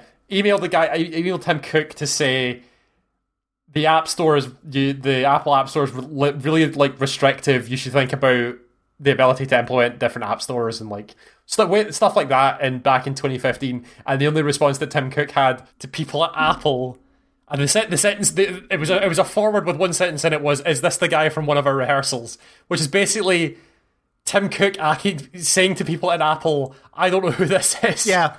Which I found really funny when it's Tim Sweeney at Epic talking to Apple about the App Store, and the guys at Apple are like, "Wait, who's this guy?" Yeah. Like, I don't know who this is. Like, who the fuck is this? And then Fortnite happened, and then... yeah. Because that was back in 2015, and then Fortnite exploded, and I really wanted at the point to then Tim Sweeney to email back and be like, "Do you know who I am now?" Like, that would have been great, but yeah. So good stuff coming out of this. Totally. So, I mean, there's some stuff directly related to Fortnite, which is interesting. That was, in its first 2 years, Fortnite made $9 billion in revenue. $9 billion. Yeah. So there's so many billions of dollars. Yeah. Like this, so there's and like... was it not like 98% of their profits in 2018 or something like that? So again, one of the exhibits that came out of this thing was like, this is the Epic Games financial board presentation from January 2020.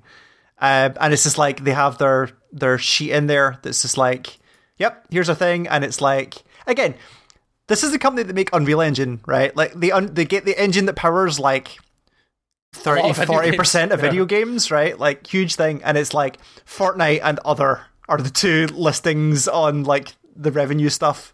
Yeah. And it's just kind of wild.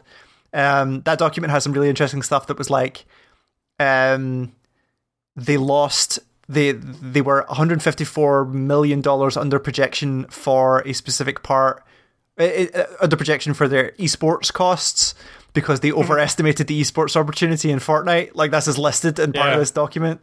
Yeah, they've got like employee summaries, full balance sheets and stuff. It goes to show, like, just having those numbers goes to show kind of like it makes a lot more sense of like not the attitude, but like the moves that Epic started making when they had that much money in their back pocket, right? Because it was also like all the slides and all the information coming out about like the Epic Store and when they plan to make a profit on that and how the free game thing worked and all that makes a lot more sense when they've got $9 billion in profit. Exactly, like, from 2 years of this thing existing.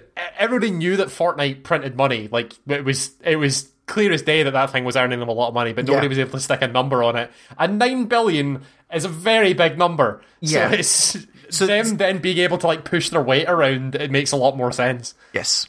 And again, like, because both sides are warring about this stuff, you're getting both sides of this that don't work for either of them.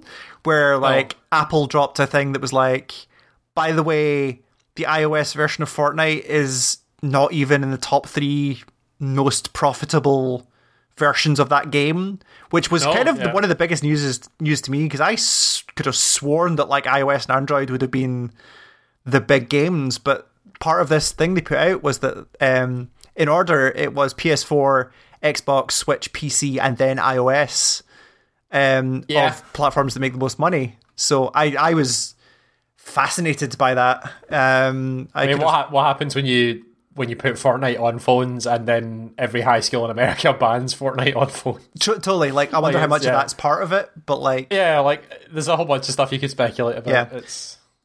Yeah. So yeah, like, Fortnite is considered to be $1 billion business on its own. In 2019, it brought in $1.8 billion in revenue all by itself. Epic's entire company-wide revenue was $3.8 billion, to give you an idea of how big Fortnite was. Yeah. Like, it's a massive amounts of money. Some of the stuff that's happening is not even fucking related to games, where, like, part of Epic's strategy in this is to prove... I mean, the whole thing is about, like, Apple's locked ecosystem and their walled garden and all this kind of stuff, where Epic have emails about that show that somebody in Apple was trying to get a Android version of iMessage out back in 2016, which is one of the, like, core contentions that is people... So, like Apple being Apple, if you've ever... I mean, anyone who has an iPhone knows this, but if you get a text message or a message from somebody on an iPhone, it's green. If you get a message from somebody on anything that's not an iPhone, it's a different color. Like, to really show, like, hey, this person doesn't have an iPhone. Like, that kind of level of stuff. So they were like, hey, maybe we should put iMessage on Android to ease people to transfer, right? As opposed to locking them into iMessage. Yeah, so they basically have this email. It's like, hey, maybe we should do this. And they're like, we are not fucking doing this. Why would we ever fucking... Like, the exactly same argument that PlayStation were making, right? Why the fuck do we ever do this? We've got people locked in because of this client. Why would we ever remove one of our core selling points, right? It's... Yeah. So like, that kind of stuff is also in there. Like, people just beating shit out of each other. Fortnite isn't on Xbox Cloud Gaming because Epic won't allow it. Quote from Vice President of Business Development at Epic: "We viewed Microsoft efforts with xCloud to be competitive with our PC offerings, so they're being shitty as well." Like, everyone involved in this is just a nightmare. It's terrible. It's going to be an interesting time to sit and look at this stuff, because you're just going to learn so much stuff that you never were supposed to. Exactly. Like learning about the metaverse, capital M. Which I thought was very funny. So, like, again, Tim Sweeney was on the stand during this trial,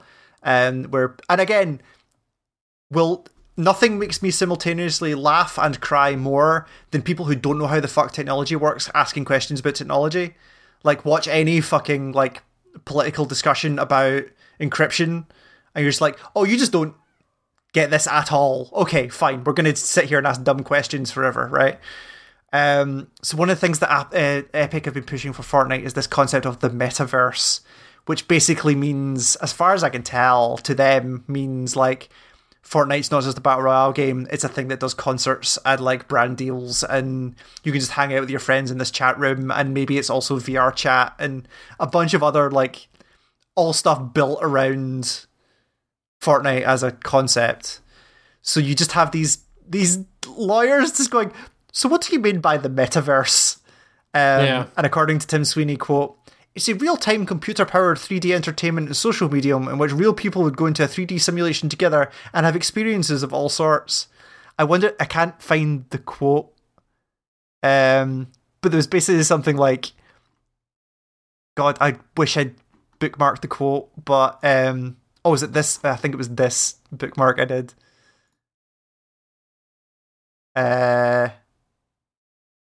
Oh, maybe not. Oh, this is the thread of the whole thing. Doesn't matter. But basically, like, him saying that, like, when they asked, like, so what is the metaverse? And him was going, it is the greatest thing that the internet has ever seen and will take over. It's all this fucking bullshit. It was kind of incredible. But also, Tim Sweeney directly referencing Snow Crash, the novel, which is where the concept of the term the metaverse came from. The metaverse, yeah. Like, he's just like, yeah, it's like Snow. Have you ever seen Snow Crash? It's like, I'm asking you about what the fuck games are. You think I've read Snow Crash? God damn it. Oh yeah, there you go. Along the way, Sweeney positioned Fortnite as something. This is from the Verge article. Along the way, Sweeney positioned Fortnite as something much bigger than a simple video game. It's a quote phenomenon that transcends gaming. He told the court.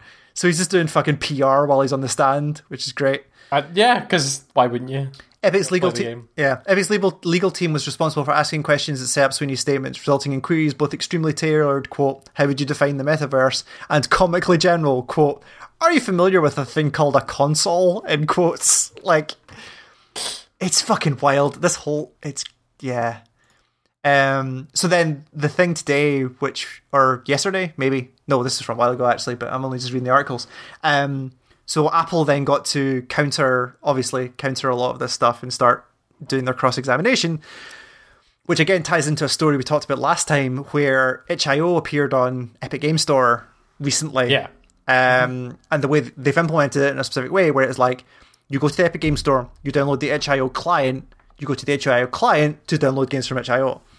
So Apple is now using itch.io as a bludgeon to the Epic stuff, which I think is fascinating. Yeah. So it announced that it was going to host itch.io and then says, again, Verge article, on the fifth day of the court, however, Apple tried to turn itch.io into liability by telling Apple Games Store General Manager Stephen Allison about, quote, so-called adult games that were so offensive we cannot speak about them here.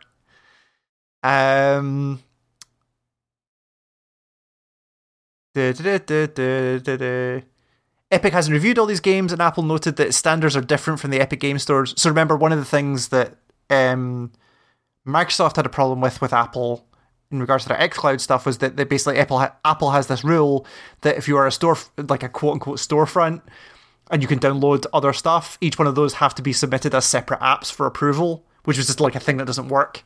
To which one of the lawyers actually I saw was like, that's weird. Like, Netflix, I can get hundreds of music videos on Netflix and I don't have to do that. Like, just completely calling them out in, like, from a non-technical perspective, which I thought was very, very funny. Apple noted that standards are different from Epic Game Stores. The list includes, per Apple's attorney, a game called Sisterly Lust that includes, quote, a list of fetishes which include many words that are not appropriate for us to speak in federal courts. Yeah, so it's this then pulling this idea in that's like, I mean, look at all this shit that you've got. This is what happens when you don't have a walled garden, right? It's like you can just put pornography on this thing. It's like it's weird because I think it's like the company based equivalent of like it's kind of slander, right? Like yeah, that's totally. itch.io's Twitter feed jokingly claimed afterwards that they were renaming their sensitive content filter to unspeakable games, which I thought was pretty good. An itch user has started the unspeakable user has started the unspeakable game jam, which is running until June 12th. Great, good job, guys. Yep. So they've got the whole transcript here, which has got some stuff, which is well worth a look. But it's like the core point of it is this quote here. itch.io is this is the Epic Store guy. itch.io is an app store that is not the Epic Game Store. Itch is distributing Itch Games. Epic is only distributing the App Store, itch.io. And those games are on Itch have not gone through any review process at all. It says no, they are subject to whatever process Itch puts in front of their devices. So Epic Games, you're sure, is on the hook for whatever process itch.io puts in place to review these games that are so offensive we cannot speak about them here. Correct? Like they're just like. It's just treated like hardcore pornography, and not even like the acceptable stuff, like the really dodgy shit. It's we want you to call yourselves degenerates in court. Yeah. The whole angle on this is that like look at the shit that happens when you don't curate your store properly, like we Apple do. Like that's the whole argument, and the kind of the like hoops and jumps that they're going through to say like no, Itch is over here. They're doing itch things. We are Epic, and it is very different. Having to describe what a second store is, it's well worth having a look at this transcript. It's just fucking wild, the stuff that's in there. So yeah, and then the last one, which again was very directly related to conversations that have happened before.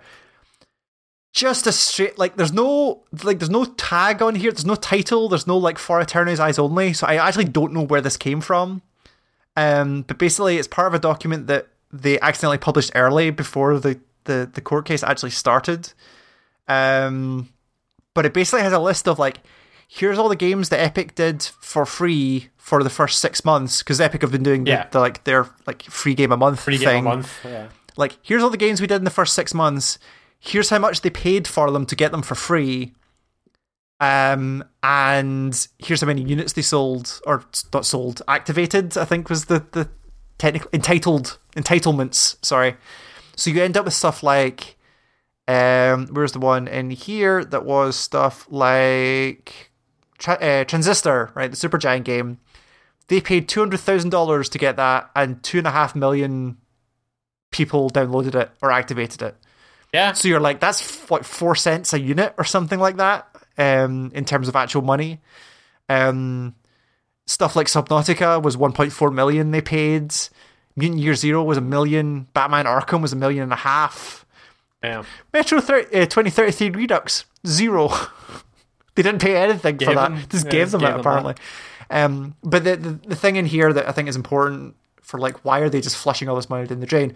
One of the columns on the spreadsheet is new Epic accounts and Epic UA cost, which basically means, as a result of us putting this game out, how many people created an Epic account to download this game, right? So for stuff like Subnautica, it was like 800,000 units, and stuff like that. But the Epic UA cost is, if I was reading the translation of this right, is basically the amount of money that Epic had to pay per new account as a result of this. So like for Subnautica, for those 800,000 results, they essentially paid $1.74 per account, if you translate that out. Yeah. Interestingly enough, stuff like Inside and Celeste, which were two games which they paid 800,000 and 750,000 for, respectively, that's like $11 and $12 a piece per account.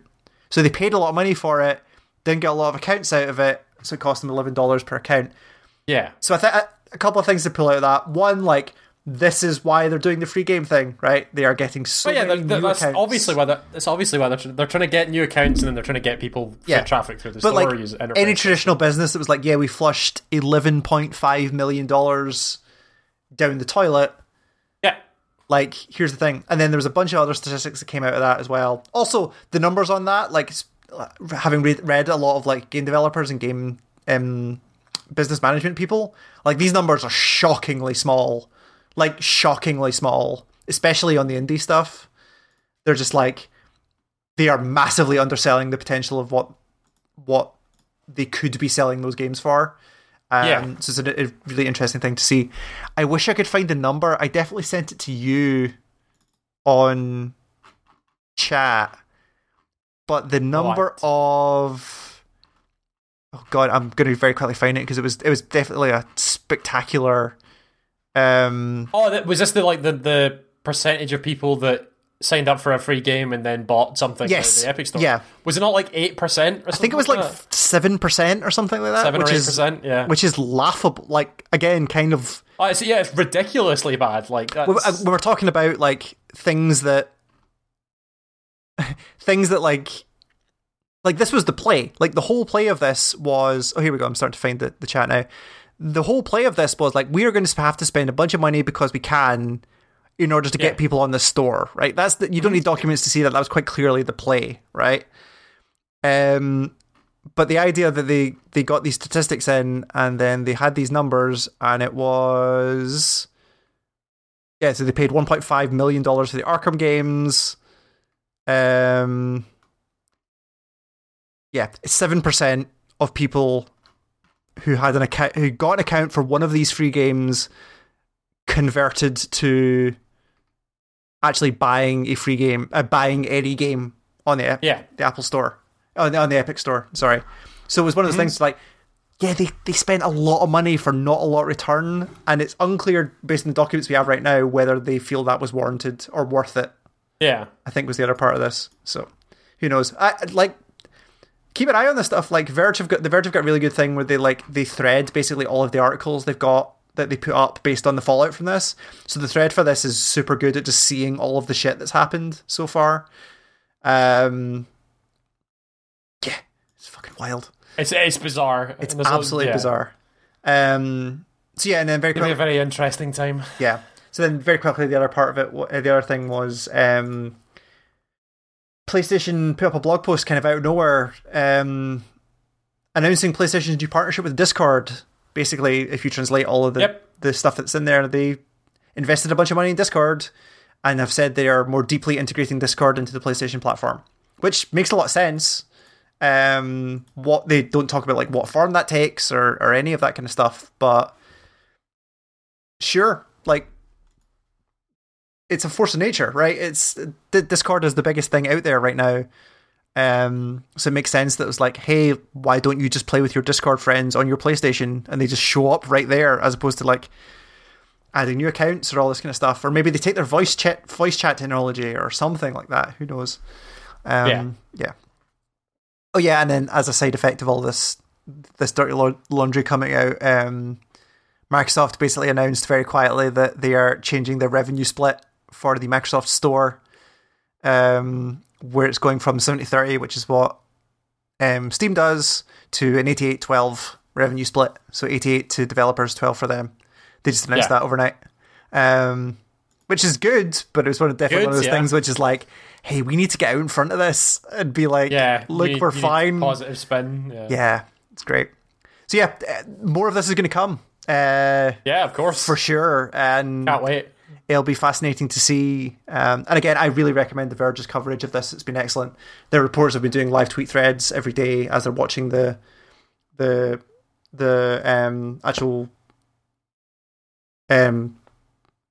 case. What do you call it when that actually happens? They're watching the case live.